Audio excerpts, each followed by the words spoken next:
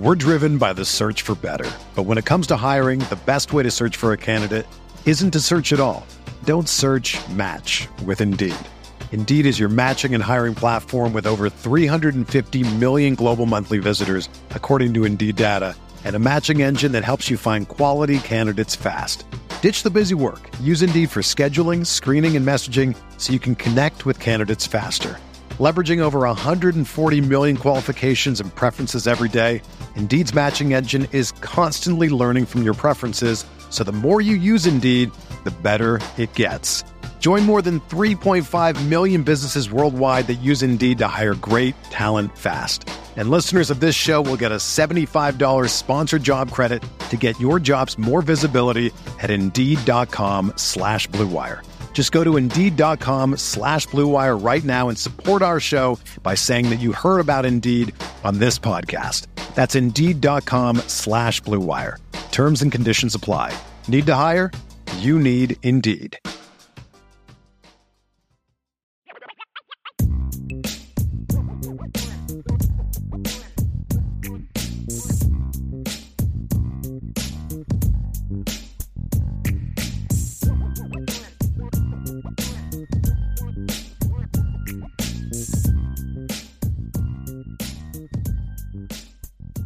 Mr. Davis, we're going to talk some breakouts, buddy. Okay. Yeah. We're going to get into some breakouts here. And and also you can find Lucky Lefty podcast also on you. The Lucky Lefty show also on YouTube. The podcast, CFB Nation, the show on YouTube. So just check that out as well. So, Mr. Davis, let's have some fun with some breakout players. So we kind of talked about it before. We had one guy in common, and let's start with him first. And that is the right tackle, Mr. Blake Fisher. And here's what a breakout can be. A breakout can be a guy who's a starter and a good player that becomes a star. It can be a guy that doesn't play much or is a rotation guy that becomes a really important part of the rotation. So a breakout doesn't have to be a guy that becomes a first-team All-American. It could be an example where Audric Estime was a breakout this year. Was he an All-American? No, but he hardly played the year before. Logan Diggs was a breakout this year to a degree. Didn't become a star, but went from, 200 yards rushing to 800 yards rushing. So it doesn't have to mean everybody's a star. But this one, Sean, is a breakout for us because you and I both believe that by the end of next season, people are going to be talking as much about Blake Fisher as they are about Joe Alt. Joe Alt, absolutely. And I think it comes down to the fact, for me, he's very similar to Tyler Buchner in the sense of they were just robbed of being able to play the game. And once they play the game, you start to see their talent rise and why everyone thinks they're going to be as good as they were predicted as coming out of high school. Blake Fisher, for me, developed on both sides of the coin. I think he developed in pass pro. I definitely think you saw him fall in love with run blocking, in my opinion. And the mindset. The best test was something that you brought up last spring. And you were like, Sean, I just don't know. I just want to see how he meshes with Harry. Mm-hmm. And I think that was solved this year. Mm-hmm. I think the young man took to Harry's teaching. And Harry told us before the season, not only with Blake Fisher, but Joe Alt, they're young. Relax. Everybody's throwing all these accolades at them. Relax. Because not only do I have to teach, but there are some things I have to tear down to build back up with these young men. Joe Alt was a little bit further along because he had played. He was used to the speed. He was used to a lot of different things. Blake Fisher, I think, was challenged in multiple ways. Harry Hiestand, but then the way he responded to the challenge of Marcus Freeman. Let's go back to fall camp. And Marcus Freeman got up after practice and he put the responsibility on the player to be ready for the practice and what they're being asked to do. He was talking about Blake Fisher without talking about Blake Fisher because we happened to be at the practice. And it was Blake Fisher who had to call it quits halfway through practice physically because the pace was just too much for him. It was a hot day. And, you know, hot days for big linemen are difficult more than anybody else on the squad.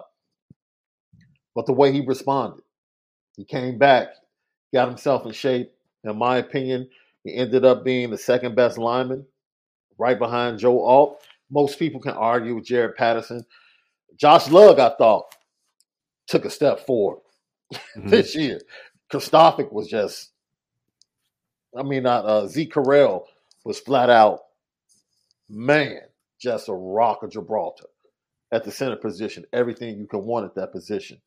And what you saw from Blake Fisher, I think the ability for him to go through those challenges in the offseason gave him the ability to come back in games. Because he's a different personality than Joe Alt.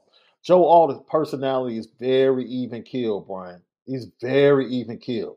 Like nothing's really going to rattle him, right? Blake Fisher has a mentality to whereas, he can get frustrated because or really fired up. Yes, right. He's not as even keeled. And sometimes when he's not playing as well in the past, you've seen things kind of like stack up on him in games. Now you go watch that Gator Bowl. Like you see him early on, okay. And once he adjusted to things, he came back and then he took off. And I just think that's the growth that he's shown as a player that is connected to the growth he's shown as a person, dealing with and meshing with the teaching of Harry Hiestand, being challenged by his head coach physically, responding to that. I think these challenges have made him a better player. And each rep, he's going to get better. And I think next year is going to be the year that you finally see him take off and start to catch up to Joe Alt. Because physically, most people would say physically, an NFL scout would look at Blake Fisher and immediately be like, oh, man. Whew. Right? But then they look at the film of Joe Alt and it's like, okay, that kid. This is where his film starts to catch up with the way he grabs the attention of most scouts just physically when he walks on the field. And now he becomes that dominant player that we always thought he could be at the right tackle position, which is going to make it very interesting because if he does that, I'm very interested in seeing where he lines up because if he's a first-round pick, does he automatically leave? Or does he see himself wanting to give himself a chance to play left tackle if Joe Alt leaves, to give him the opportunity to be seen at left tackle as well? It's going to be very interesting, but I fully expect him and Joe Alt. Now, I'll ask this question. Name me a starting tackle combination that's going to be better. We're driven by the search for better. But when it comes to hiring, the best way to search for a candidate isn't to search at all. Don't search, match with Indeed. Indeed is your matching and hiring platform with over 350 million global monthly visitors, according to Indeed data, and a matching engine that helps you find quality candidates fast. Ditch the busy work. Use Indeed for scheduling, screening, and messaging so you can connect with candidates faster. Leveraging over 140 million qualifications and preferences every day, Indeed's matching engine is constantly learning from your preferences, so the more you use Indeed, the better it gets. Join more than 3.5 million businesses worldwide that use Indeed to hire great talent fast. And listeners of this show will get a $75 sponsored job credit to get your jobs more visibility at Indeed.com/Blue Wire. Just go to Indeed.com/Blue Wire right now and support our show by saying that you heard about Indeed on this podcast. That's Indeed.com/Blue Wire. Terms and conditions apply. Need to hire? You need Indeed. Get ready for the greatest roast of all time. The Roast of Tom Brady. A Netflix live event happening May 5th. Hosted by Kevin Hart. The 7-time world champion gets his cleats held to the fire by famous friends and frenemies on an unforgettable night where everything is fair game. Tune in on May 5th at 5 p.m. Pacific time for the Roast of Tom Brady. Live only on Netflix.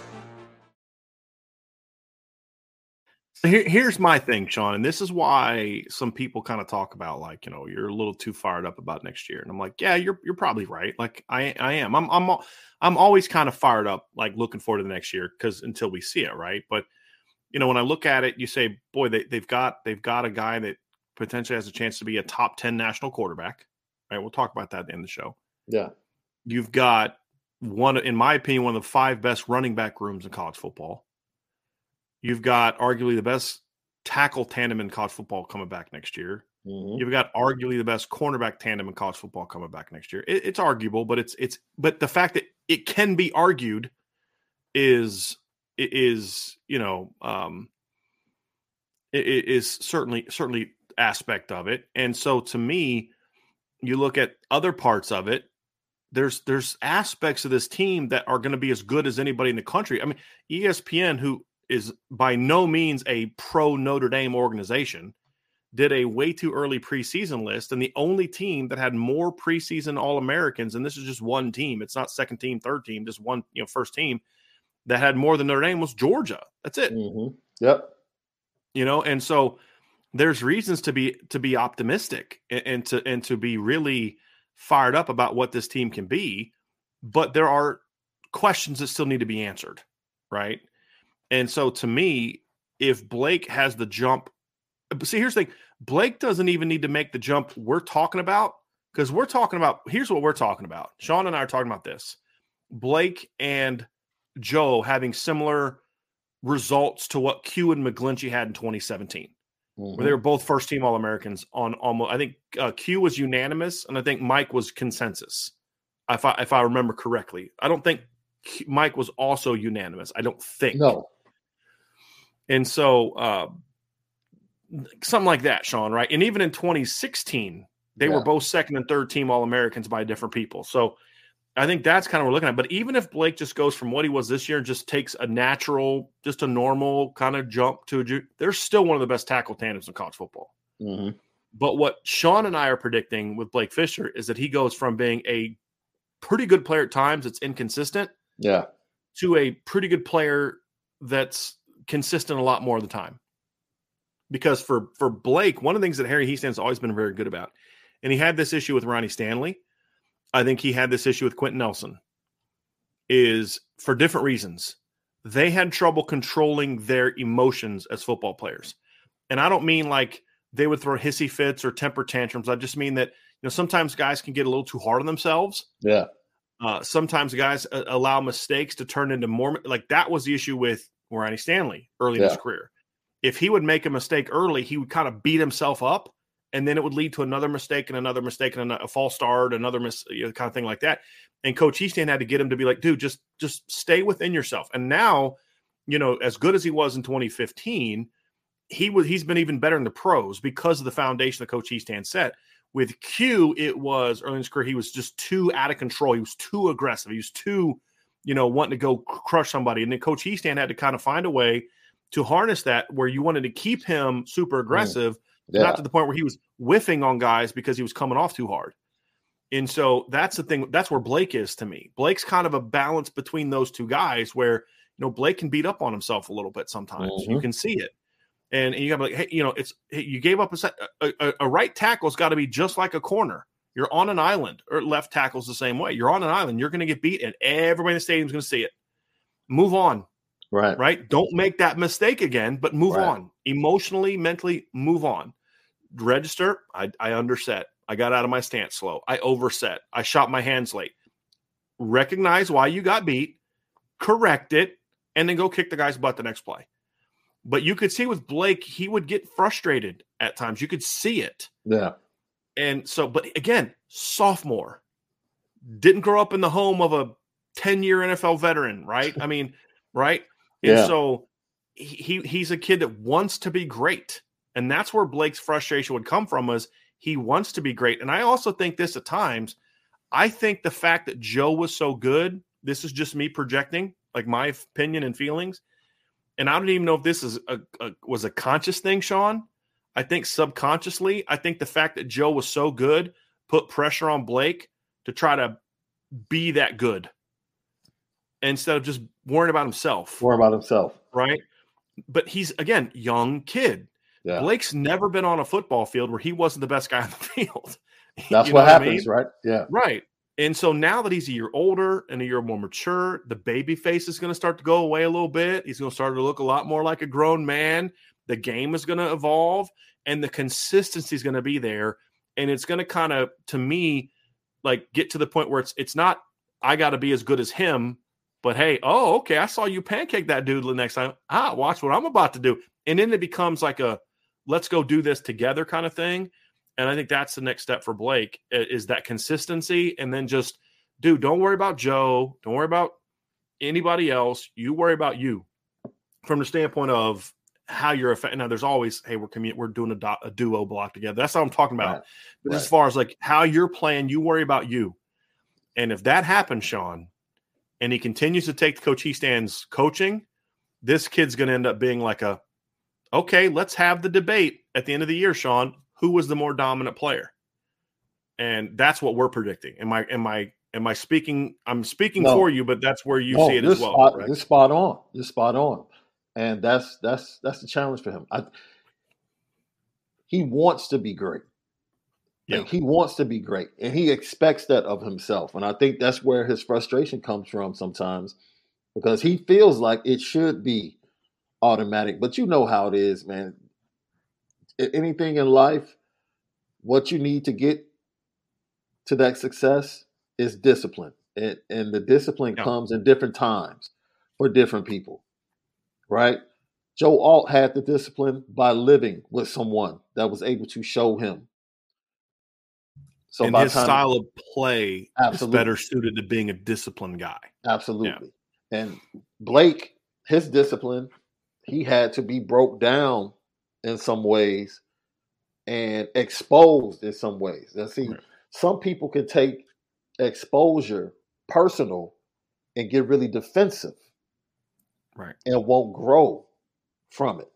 And that's what coaching is all about, right? Because if you're coaching someone, you're basically exposing their game. That's what you're doing. You're exposing, okay, this is what you need to do to get better. How they take that and grow from it is ultimately what makes these young men success on the college football level, and then the next level when they get to the NFL, where everybody is physically good. Right. Except for the unicorns that are just blessed beyond belief, and can do things that no one else can do. But you hit it spot on, man. I just think the young man is going to piece it all together this year, and he's going to take off. He's going to take off. So, yeah. If that happens, this offense is going to be really good. Yeah. Really, really, really good. If you're still talking about Justin Scott visiting tomorrow, please check the message board. We have a report on that. Yes, just take a deep breath, folks. So, Sean, here, let's go prediction numero deuce. Okay. Yeah. Who's your next guy? Who's your next breakout? Because I thought one of them, we have the same position, but a different guy. Yeah. I thought your number 2 one. So let's work from bottom up. I thought your number 2 one was really fascinating. It was not what I would have predicted you would have said. And I think, I was trying to remember if I said him first or second, but for me, Lorenzo Styles Jr. has a good chance to be a breakout next season. And look, I don't know. The tools are there, Sean. You can't tell me. It's like all of a sudden he struggled this year. Everybody forgot what he did as a freshman. And what we thought he was going to do last year. Absolutely. And I think there are some things that played into it. But then I just think mentally, at some point, he checked out. And I think that was a challenge early. And that was a challenge. So now you have a staff that's trying to get a kid back mentally, right? Because when you lose it, now look, we want you to play.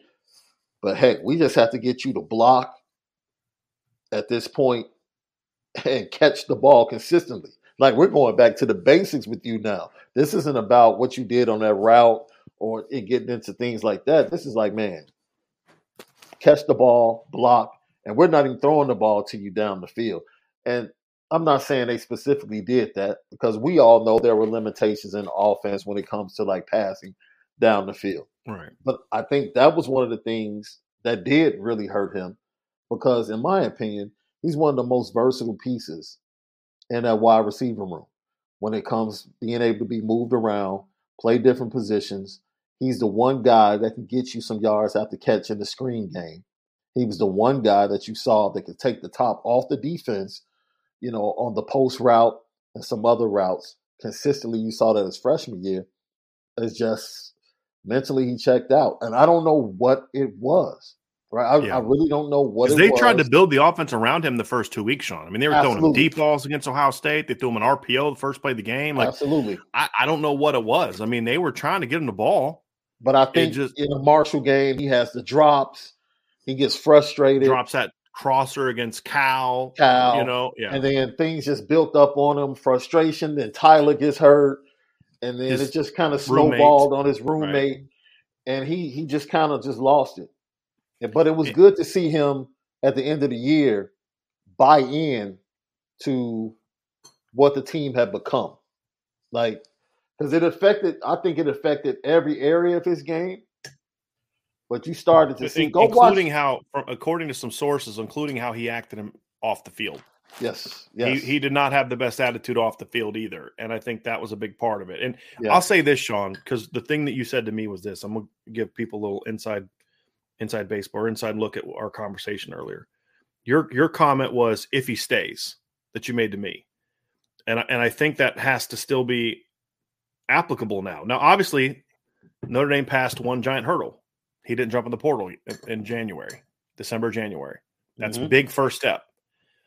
Now, if they can keep him from jumping in the portal post-spring, then that's the big one. And the reason it's important, Sean, because Lorenzo's not staying if he doesn't buy in. It's not going to happen. No. The staff won't want him to stay if he doesn't buy in. Yeah. The point being that if Lorenzo's on the team next year, for me, it increases the odds that he has gotten his head on straight. Because what Lorenzo went through this year had nothing to do with his physical skills. It had to do with it being up here. You know what I mean? Yeah.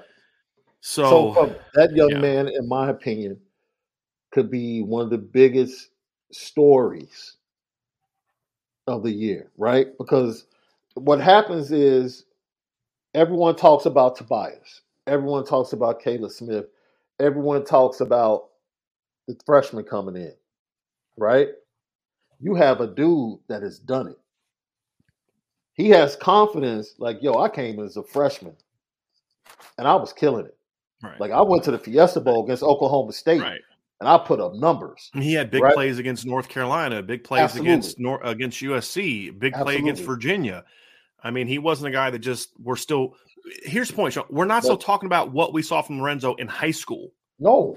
We're talking about what we saw from Lorenzo in his first year at Notre Dame. And that's the thing is like with Tobias, to a degree, we're still projecting what he was in high school. Yeah. Because he only caught one pass. He should have caught more. I mean, he was open other times, but there's still a level of projection there from high school. Lorenzo's like, no, dude, just give me the guy we saw in the Orange Bowl or the Fiesta Bowl. Just give me the guy that we saw against USC. Just give me the guy that we saw against North Carolina. Yeah. You know, and those are the things that to me are going to be very, very important. Let me give you the key as well. Veteran quarterback as a freshman. Young quarterbacks as a sophomore.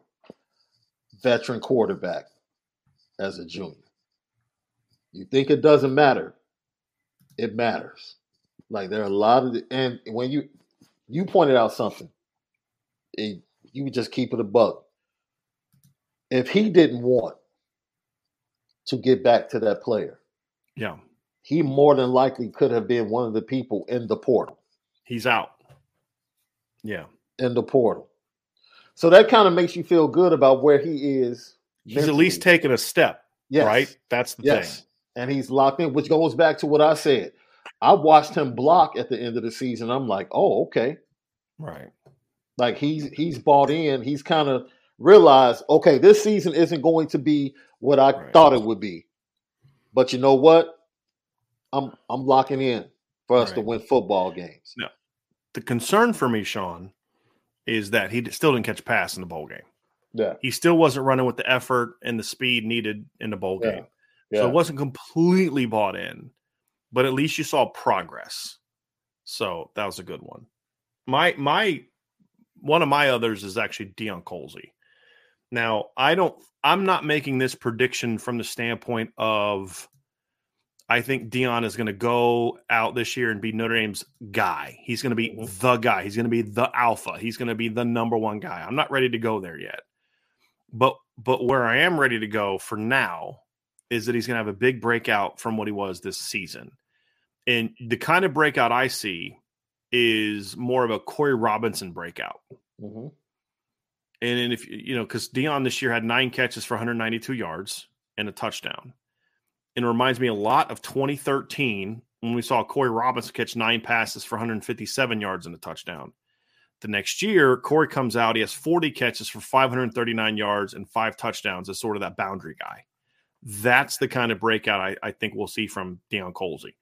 I think somebody else is going to break out and become the guy. I don't know if that's going to be Lorenzo. I don't know if that's going to be Tobias. I don't know if that's going to be a tight end. I don't know who that's going to be.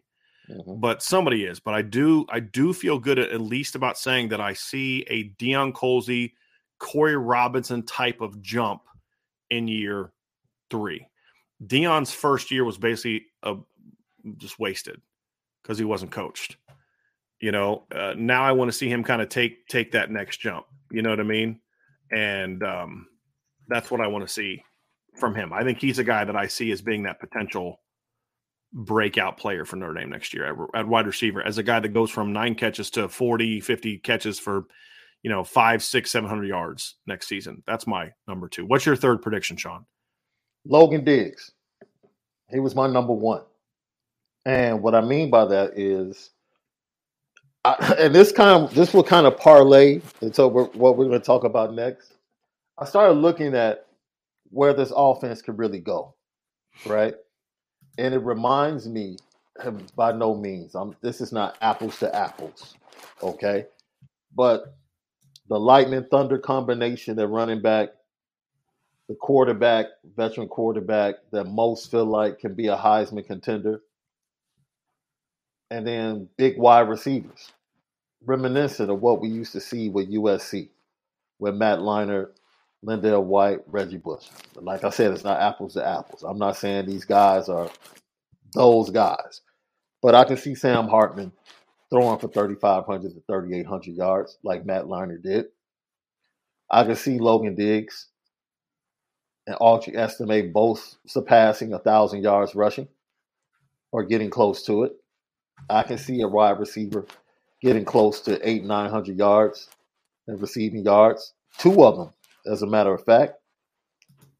Double-digit touchdowns for 1. I just think the capability of the offense and what Logan Diggs can do and what we saw he can do on the ground and in the passing game in that Gator Bowl is just the tip of the iceberg. Like, once again, I was thoroughly impressed. We both agreed that most people would disagree with us, Brian. We watched the film. We both agreed the best running back was Logan Diggs last year. I know that's how I felt for Notre Dame. He was the best running back. And you look at his versatility. So all around, right? Yes, all around. Right. Yeah. Audric was the best pure runner. Downhill running. Yeah. Right. But we're talking about all around. We know the conversations we were having in April and May, Brian. We know the conversations we were having. So to know where that young man came from just in April, May, to what he put on the field for Notre Dame, constantly seeing 7 and 8 man fronts, he's just scratching the surface, in my opinion, on what he can do. And he missed a chunk of the offseason of preparation going in. Like Logan Diggs was not in the best shape of his life. No. Because he couldn't do hardly any upper body work until the Ohio State game. Right. Because he was dealing with the shoulder issue. you know, and whereas Audric Estime kind of shows up, Sean, in day one, and he looks like a Greek god. You know what I mean? Like he just kind of showed up as that dude. Yeah. And so, like, to me, here's the thing, Sean. To me, Audric is who he is. Like, really good back, but this is what you're going to get the next 2 years. The only thing that to me might change about Audric is refining his footwork, refining his game, being more consistent. But like, this is his game, you know, and he's just going to have normal incremental jumps. I think the point that you're making, and I agree with, is that Logan has got a lot of he's got another jump in him. Audric doesn't have another jump to me. Audric's just going to steadily get better because he's going to refine his craft, right? Because physically, he is who he is. You don't want him to get bigger and stronger, right? He is what he is. All the improvements Audric's going to make are going to be technical improvements, experiential improvements. Yeah. Logan will make those same improvements, but Logan has a physical jump that is still there to be made, in my opinion, if he can stay healthy. And that's the point that I'm making, where he is not my breakout guy just because I kind of think he already broke out last year. And I don't think he's going to become the guy the way that you're predicting, which is totally fine. I mean, if he does, if he becomes that guy and everybody's healthy, it means he's going to be a star, right? I still think it's going to look a lot more like this year, where it's that 1-2 punch with Tyree being that do-it-all guy. I pray that's what it looks like this year. But to your point, the reason I could see it happening is because, as you said, he does have he has a really good all-around game. He was injured a chunk last year because here's the thing. It wasn't just the shoulder. The shoulder is what happened in the blue gold game that cost him the summer. He was dealing with a hamstring injury all winter. And so Logan did not come into camp in the best shape of his life. You can see it in the pictures of the running backs. Audric's ripped up. Jadarian's ripped up. Yeah. Jabron Payne's ripped up. Chris Tyree's ripped up. And then there's Logan Diggs, who just kind of, you know, looks different. You know what I mean? Because he missed a lot of the offseason workouts that year. He doesn't have a naturally defined body anyway. He's never going to look like Audric Estime. The point, however, is that with a healthy offseason, this is a kid to me that is going to could make a big jump. Absolutely. Physically. And that's the difference between him, Audric, and Tyree and Jadarian Price. None of those guys have they've already made it. They've already done it. Yeah. They've already made the big physical jump. And Logan, to me, has not. And that's going to be the key. So don't be shocked. You know, most people looked at the South Carolina game and were like, oh, well, that he made that play because South Carolina is slow. Right. No one said that beforehand. Nobody said that coming into the game. No. Right. No. That's a young man that was rounding into shape the more they got into the season. And also, speed's overrated, Sean.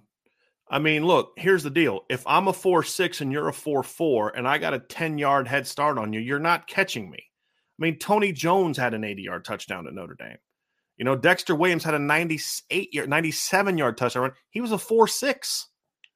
You know what I mean? Like, it's explosiveness. It's about angles and all that. And Logan and Audric both have a really good feel for the game. But I think Logan is the most natural runner. You know, he's the most natural running back that they have. And so for me, I that's why I've said, and I know Audric's the fan favorite, and I could see Audric becoming that guy too, depending on how the offense evolves. Yeah. But you got to remember something else that's going to give Logan a heads up. Tommy Rees loves Logan Diggs. Loves Logan Diggs. He's the prototype running back for his offense. Yes. Like, I don't think y'all understand. He loves Logan Diggs. Yeah. Okay. So that's a part of it too, because like you said, he fits that offense really well. Now, Logan's got to improve in some areas as a sophomore, going to be his junior year, but the tools are certainly there. Here's my third. I'm going to have a little bit of fun with my third one, Sean, and that is my third guy is Holden Stace, the tight end. So for me, Sean, I'm going this way. I'm not predicting he's going to be the guy at tight end. Okay, so hear me now. It's not going to be the guy. Yeah. But I think he's going to have a breakout. I think he's going to become a very important piece to this puzzle because Eli Raridon is banged up. Mitchell Evans is good, but Mitchell Evans isn't the volume guy that a Michael Mayer needed to be, where he was going to take up all the oxygen in the room at tight end, right? I think what we're going to see this year, because we started to see it in the bowl game, They were both out in routes a lot in the 12 personnel stuff. And what I think that you're going to see is with Mitchell as the one, because here's the thing, when Mayer was the one and Mitchell was the two, Mitchell was more of a blocker. But if Mitchell becomes the one and Holden's the two, then they're both going to be used more as route runners. Right.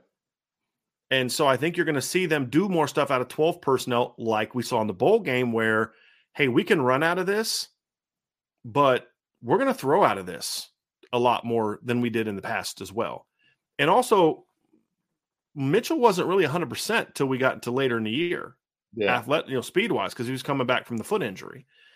And so we saw him a little bit fresher and healthier in the bowl game too. So it wouldn't shock me if Mitchell becomes like a 50-catch guy this year at tight end or a 40-catch guy. I'm not predicting Holden's going to be the number one, but the reason I'm putting him in as a breakout, Sean, is because I am predicting that Holden Stace is going to have 20-plus catches next year. Now, he had one this year.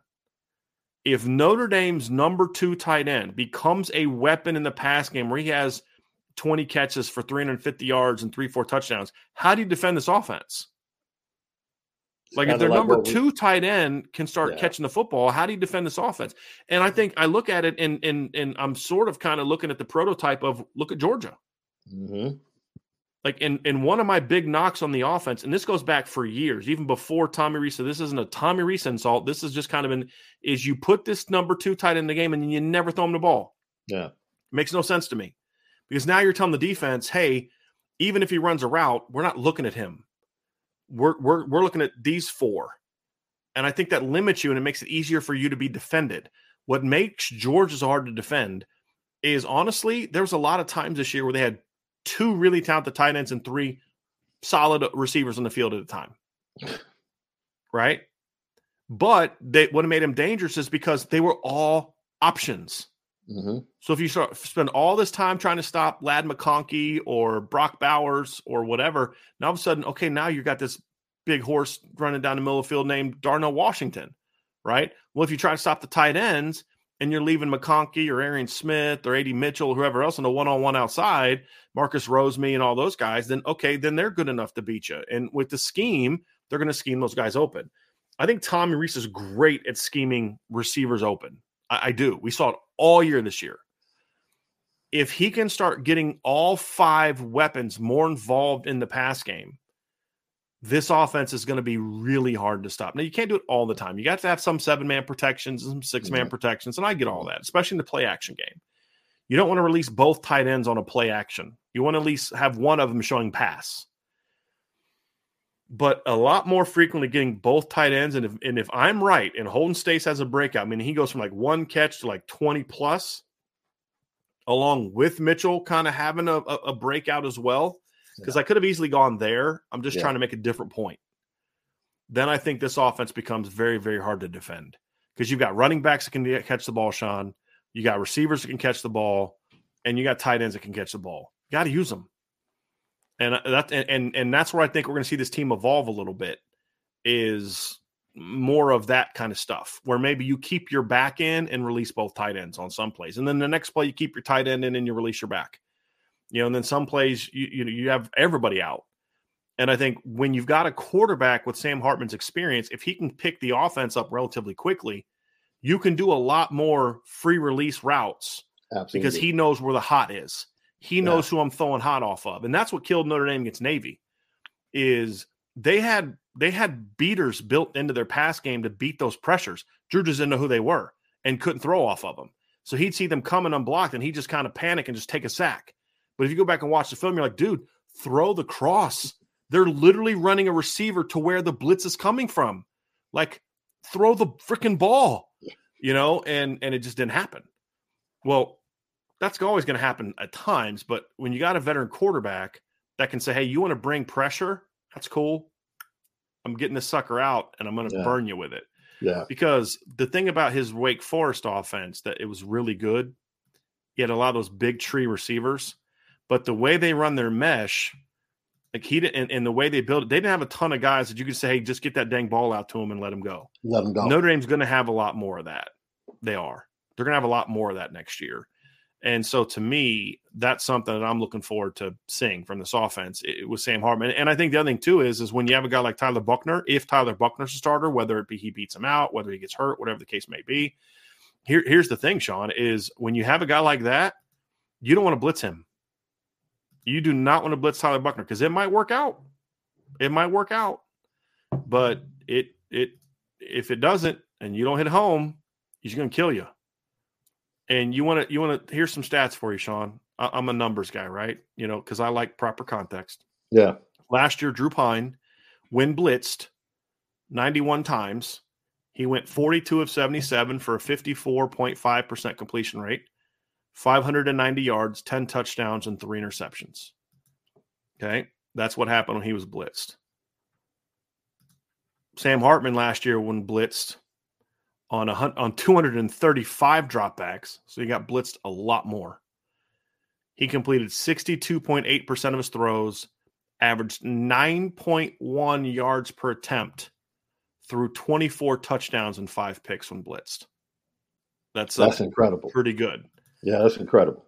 And if you look at the year before, one of the things that made Notre Dame's offense so good is Jack Coan was able to beat the blitz with the ball, especially late in the year when teams started getting better. And you look at Jack's numbers the year before, Jack was at 66.9%, 9.2 yards per attempt, 13 touchdowns, 1 pick. Yeah. Right. And you put that kind of production on, and this is why you and I would always say, Sean, if Jack Coan, I don't know if we've ever said this in a show, but you and I have said this to each other a million times during the season. If Jack Coan was the quarterback on this team, insert win over such and such team. Absolutely. Because he would have been able to protect the run game. You ready? Showtime. On May 3rd, summer starts with The Fall Guy. Let's do it later. Let's drink a spicy margarita. Make some bad decisions. Yes. Audiences are falling in love with the most entertaining film of the year. Fall Guy. Fall Guy? Fall Guy. That's what the poster said. See Ryan Gosling and Emily Blunt in the movie critics say exists to make you happy. Trying to make it out? Nope. Because I don't either. It's not what I'm into right now. What are you into? Talking. Yeah. The Fall Guy. Only in theaters May 3rd. Rated PG-13. Mother's Day is around the corner. Find the perfect gift for the mom in your life with a stunning piece of jewelry from Blue Nile. From timeless pearls to dazzling gemstones, Blue Nile has something she'll adore. Need it fast? Most items can ship overnight. Plus, enjoy guaranteed free shipping and returns. Don't miss our special Mother's Day deals. Save big on the season's most beautiful trends. For a limited time, get up to 50% off by going to BlueNile.com. That's BlueNile.com. Well, we said that in the offseason. We said if Jack Coan was coming back, this team would go to the playoffs. Because we knew we respected what Jack Coan did for that team the previous year. Some other people might have felt like, oh, man, it's like, no, Jack Coan, by the end of the year, you bring him back with an offensive line like Notre Dame had this year, because he played behind an offensive line that was spotty at best, that couldn't run the ball. Even when it was good late in the year, it was still not very good. It was still not very good. And you put him behind man, dude, if Jack Coan had played this year, they might have put up 60 on Clemson. Because they were running the ball at will. And you add in play action. Mm-hmm. And, maybe that's a little bit hyperbolic, 60, but still. Look. That's just how important is. Well, I think that adds to the breakout of the running backs too that you're talking about. Because, and when I say that, I mean when I mention Logan Diggs, I'm talking about. I just think all around yards from scrimmage. Right. I think he's going to eclipse 1,500. Well, here's the thing, Sean. I could see them both staying in the same category in carries. I don't think Notre Dame's going to have more carries next year than they did this year. Mm-hmm. If anything, maybe a tad less. But the difference is what I think you're going to see if the pass game can be a better complement to it or become a legit weapon is the carries stay the same, 150 or so each. But then all of a sudden, Logan's yards per carry goes up from 4.98 to 5.98. right? And so he was at 165 carries this year in 12 games, right? So let's just say he just has that jump from 4.98 to 5.98. His yards go from 822 to 987. Same number of carries. That's a big jump, you know? Yeah. So you look at Audric Estime. Let's say he doesn't make quite as big of a jump, you know, but let's say he goes from 5.9 to 6.5. And all of a sudden he's over 1,000 yards. You're talking about two guys on the same number of carries. If they can just jump their yards per carry, a yard in one case, a half a yard in the other, you're talking about 2,000-yard backs, and you didn't have to give them the ball any more than you normally did. No. Than you already have. And now you're efficient, your drives are going on longer, and that's where you still have the same number of plays or even more plays because now you can throw the ball more because you're not 3-and-outing it as much. And so those are all things that you look at and you say, boy, those are the aspects of it. And I'll kind of go back to where I was before, but that's kind of where I say it's really important that you get a little bit more out of the tight end position because that could be the thing that ultimately makes this team, you know, a lot more effective is when you can really have the weapons that you need to have across the board. I think it's where you start getting kind of really be really effective there, in my opinion. So we had a discussion this week. I think this might be one of the biggest or the most tempting seasons for Tommy because I think he's going to be tempted, especially if Hartman makes the adjustment that we think he's going to make. Tommy's going to be tempted. He's going to be tempted. He's a quarterback. He's going to be tempted to throw the ball around.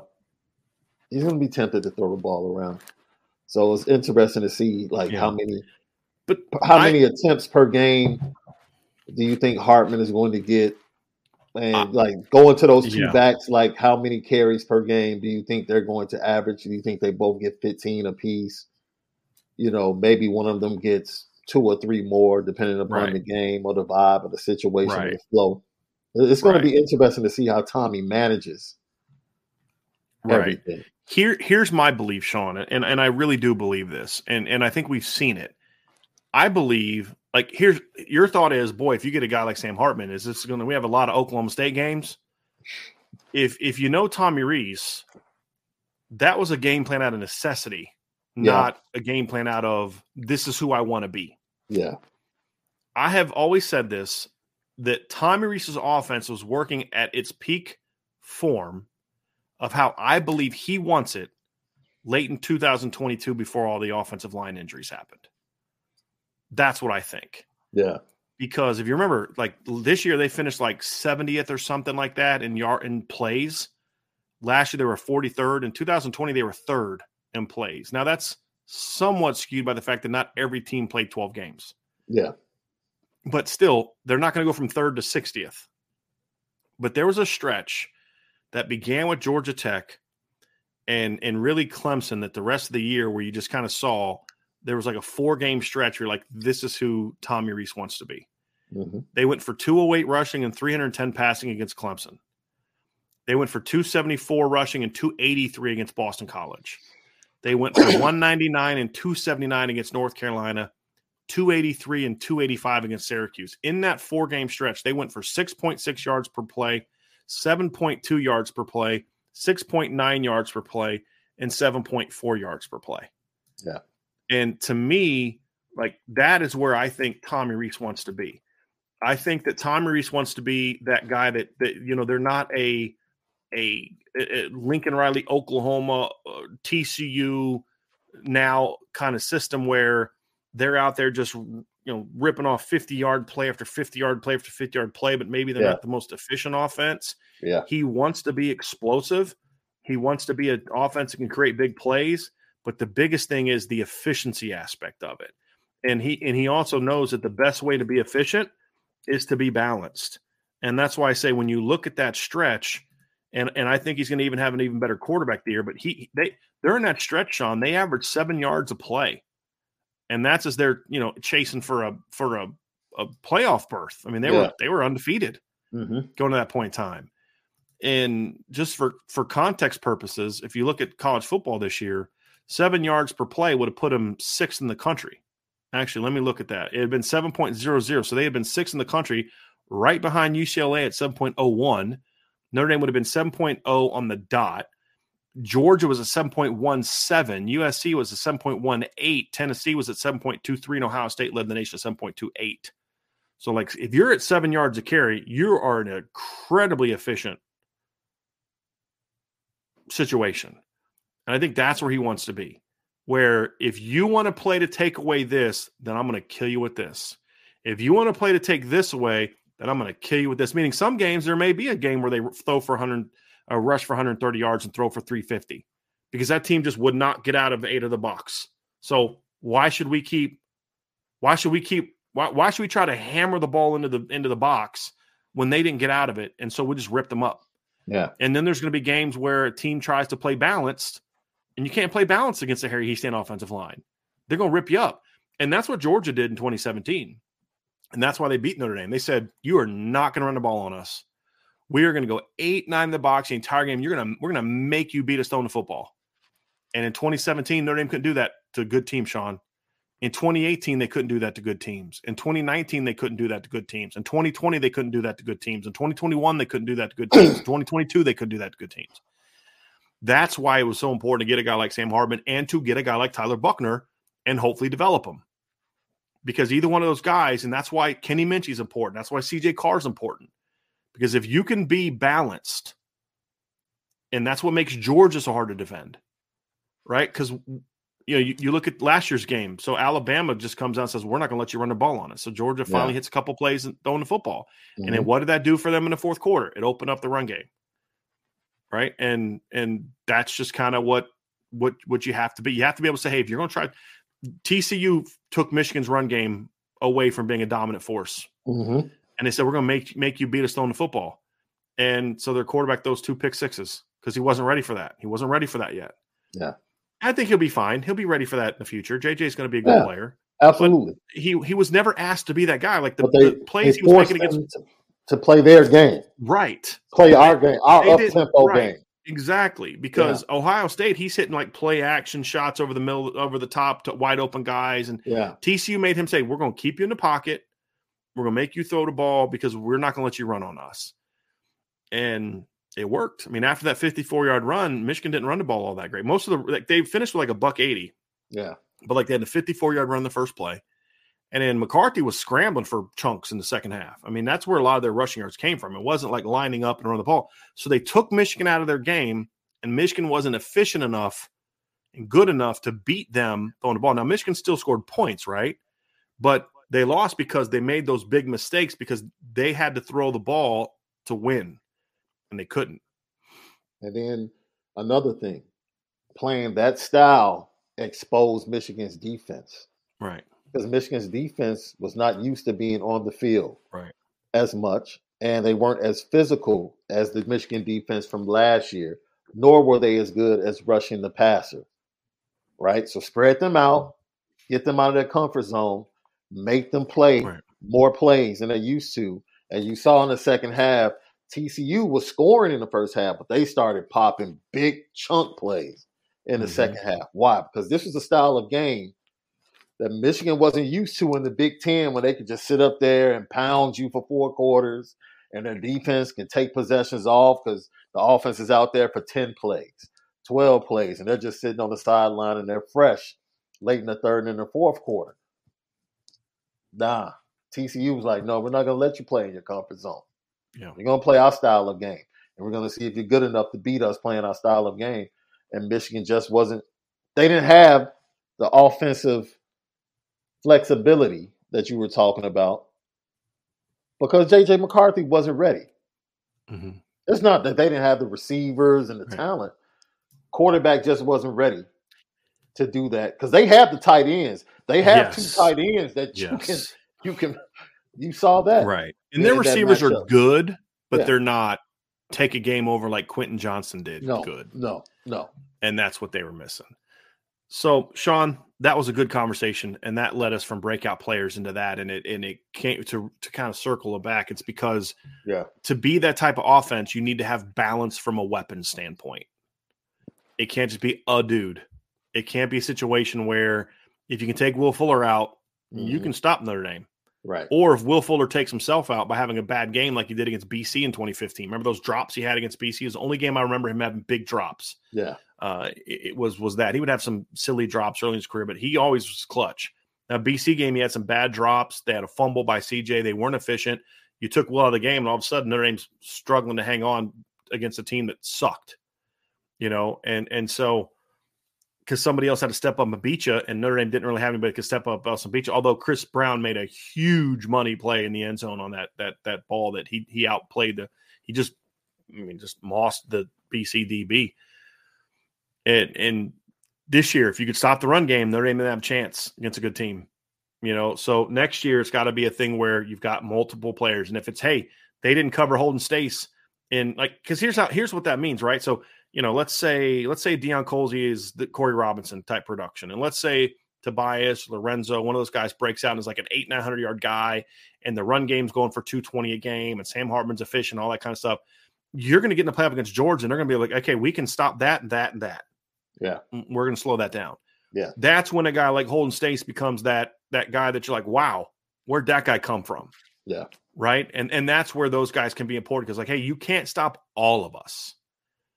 And so, TCU, they were able to – Quentin Johnson didn't have the impact that you thought he was going to have for two reasons. One, Georgia game plan, and two, the quarterback missed him on some big play opportunities. So you couldn't keep up because if Quentin Johnson didn't go off and Kendre Miller wasn't going off, then there weren't as many other guys who could take a game over. Yeah.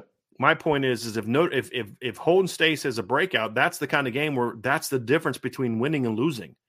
Is because you come out with this game plan where you're going to say, hey, we're going to stop your number one tight end and we're going to stop Deion Colzie because we've got a corner that we can just put on him. He's that good, right? Kool-Aid McKinstry can take Deion out of the game by himself. Our other corners, Terry Arnold's good enough to slow down Lorenzo Styles, and we're going to game plan to take Mitchell Evans out of the game. Or, to stop your run game. Yeah. Right? And our linebackers, are this or that or the other thing. Okay, that the great teams can do that. Bama can do that. Georgia can do that. Well, Bama can do that now because I have a feeling Saban's going to hire a better defensive coordinator. I don't think Pete Golding could have figured that out, but they'll be able to do that next year. That's when your backs out of the backfield become a big part of the game. Yeah, and that's what Georgia did to Bama in the title game last year. It was hitting James Cook out of the backfield that kind of sparked that offense a little bit, right? That's when your number 2 tight end becomes a big part of the game because you hit that 35-yard seam route down the middle to spark your offense to say, hey, maybe we can't get away with this anymore. You know what I mean? Because we're so focused over here that we didn't account for Jaden Thomas up the slot because we could take our outside guys away, but we couldn't defend Jaden Thomas and Mitchell Evans and Holden Stace and the backside of the backfield and all these other type of things, right? And that's why those pieces are so important. That's what you need to win a championship. If you're not going to have the most talented team on the field, and Notre Dame is not going to put the most talented team on the field top to bottom against Georgia and Alabama, they're just not. Not gonna happen. You've got to have those complementary weapons that can be neutralizers and then protect the best parts of what you do. Because in those big games, those great teams have been able to neutralize the Notre Dame offensive line to a degree because Notre Dame wasn't balanced enough and didn't have enough weapons throughout to say, okay, you want to do this, we're going to make you pay for it. Yeah. And that, to me, is what happened in the bowl game. Now, it's not Georgia and Alabama. We're just talking about South Carolina. But Notre Dame also didn't have their full complement of weapons either. To a degree in that game. But what happened was South Carolina said early, you're not going to run the ball on us. And so Notre Dame said, okay, we're going to beat you other ways. Well, Tyler was missing some of those throws early. But once he started hitting those throws, and South Carolina was like, crap. That little slide route to Logan Diggs. Why? Because they were playing the run.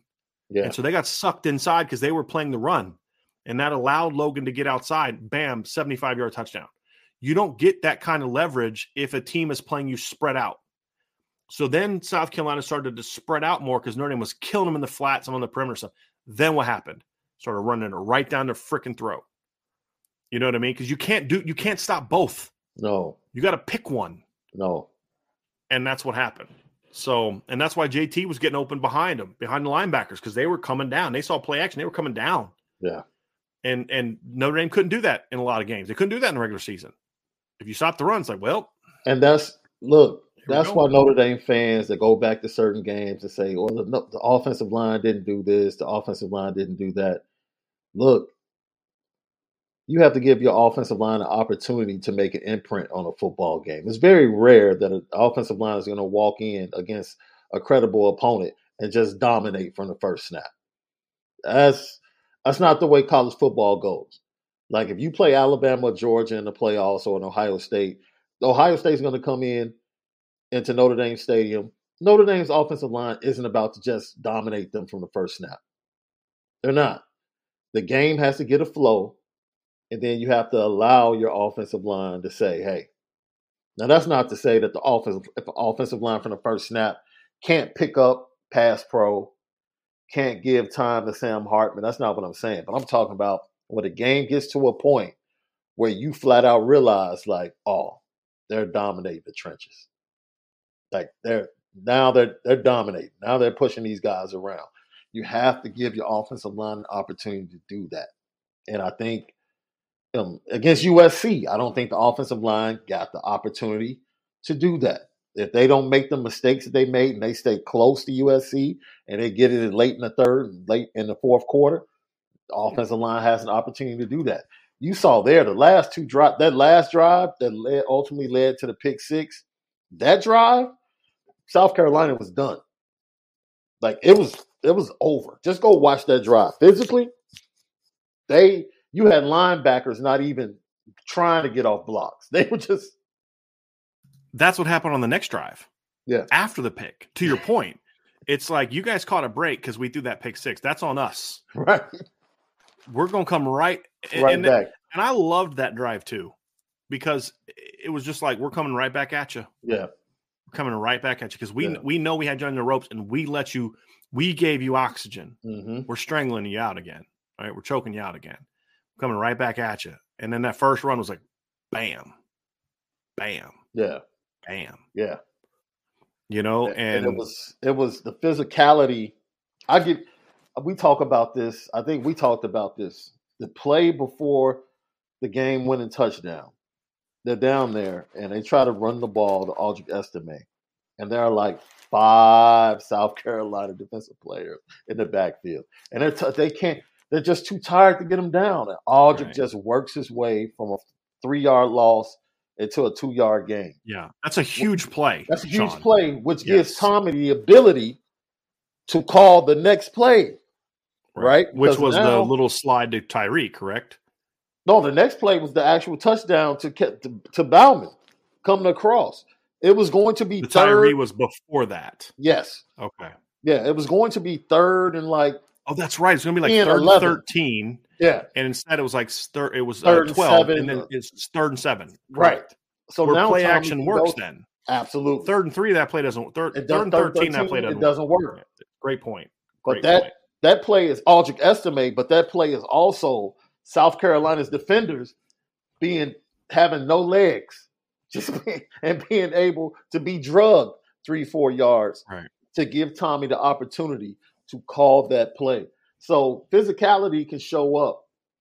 The run game can show up in many different ways. No one would look at that run and say, oh, that run mattered, until you go back and look at what it could have been and what it ended up being and how it allowed Tommy the opportunity to call the game-winning play. So that's why you throw the body blows in the running game. Well, let's talk about this too, Sean, to wrap it up, because we'll get to the quarterback stuff next. But that's why it's so important to have a multiplicity of weapons, right? And I'm not sure if I properly use multiplicity there, but it's important to have a lot of weapons, because you and I made predictions for next season at receiver. Mm-hmm. Breakout players. Yeah. You predicted Lorenzo. I predicted Deion Colsey. Tobias is a guy that other people might have predicted. Do you know how many catches those kids made in the bowl game combined? The 3 of those kids? 5? 0. Really? They didn't catch a pass between the 3 of them. Braden caught 4, Logan caught 2, Jaden caught 5, Mitchell caught 3, Tyree caught 4, and Dion caught a pass. Maybe you're right. They threw a couple deep ones to him, but he never caught one. And then Tyler missed. Tobias was open in the end zone on that first touchdown drive. Right. And he just missed him. He just missed him. Yeah. Right. And that's what Tobias ended up getting hurt. Correct. On that particular and play. He didn't have any burst afterwards. But then the point next is this. Pass, to Tobias. They scored 45 points and had 558 yards. And your 3 most talented receivers, just physical athleticism, caught 0 passes in that game. But Braden stepped up. Jaden stepped up. The backs out of the backfield. Mitchell Levin. And that's the whole point is when you have a lot of weapons, it's like, look, you can't take these guys out of the game. No, you can't. Because there's always somebody else there to step up. Right. And that's what can make it fun. That's what can make it really fun. Yeah. So that's going to end part 2 of our show today. That was a fun discussion, Sean. It went a lot longer than I expected, but it was a lot of fun. I enjoyed that. We're going to get to the college football aspect next. But before we do, folks, please do us a solid and hit that like button, hit that subscribe button, hit the notification bell, share this podcast. Make sure you give us a 5-star review. We would greatly appreciate that if you could do that. Sign up for make sure you're subscribed to our YouTube channel and the CFB Nation YouTube channel, and make sure that you are also signed up to the message boards at boards.irishbreakdown.com. We have a link to our newsletter, I believe, in the description below. We send those out almost daily. We're going to get all the top content from our Irish Breakdown site, which is all free content. So you'll definitely need to check that out. I'm not going to put some premium article in the newsletter and make you have to sign up for something. It's just get it right in your inbox. You can read all the best content that we had from the day before.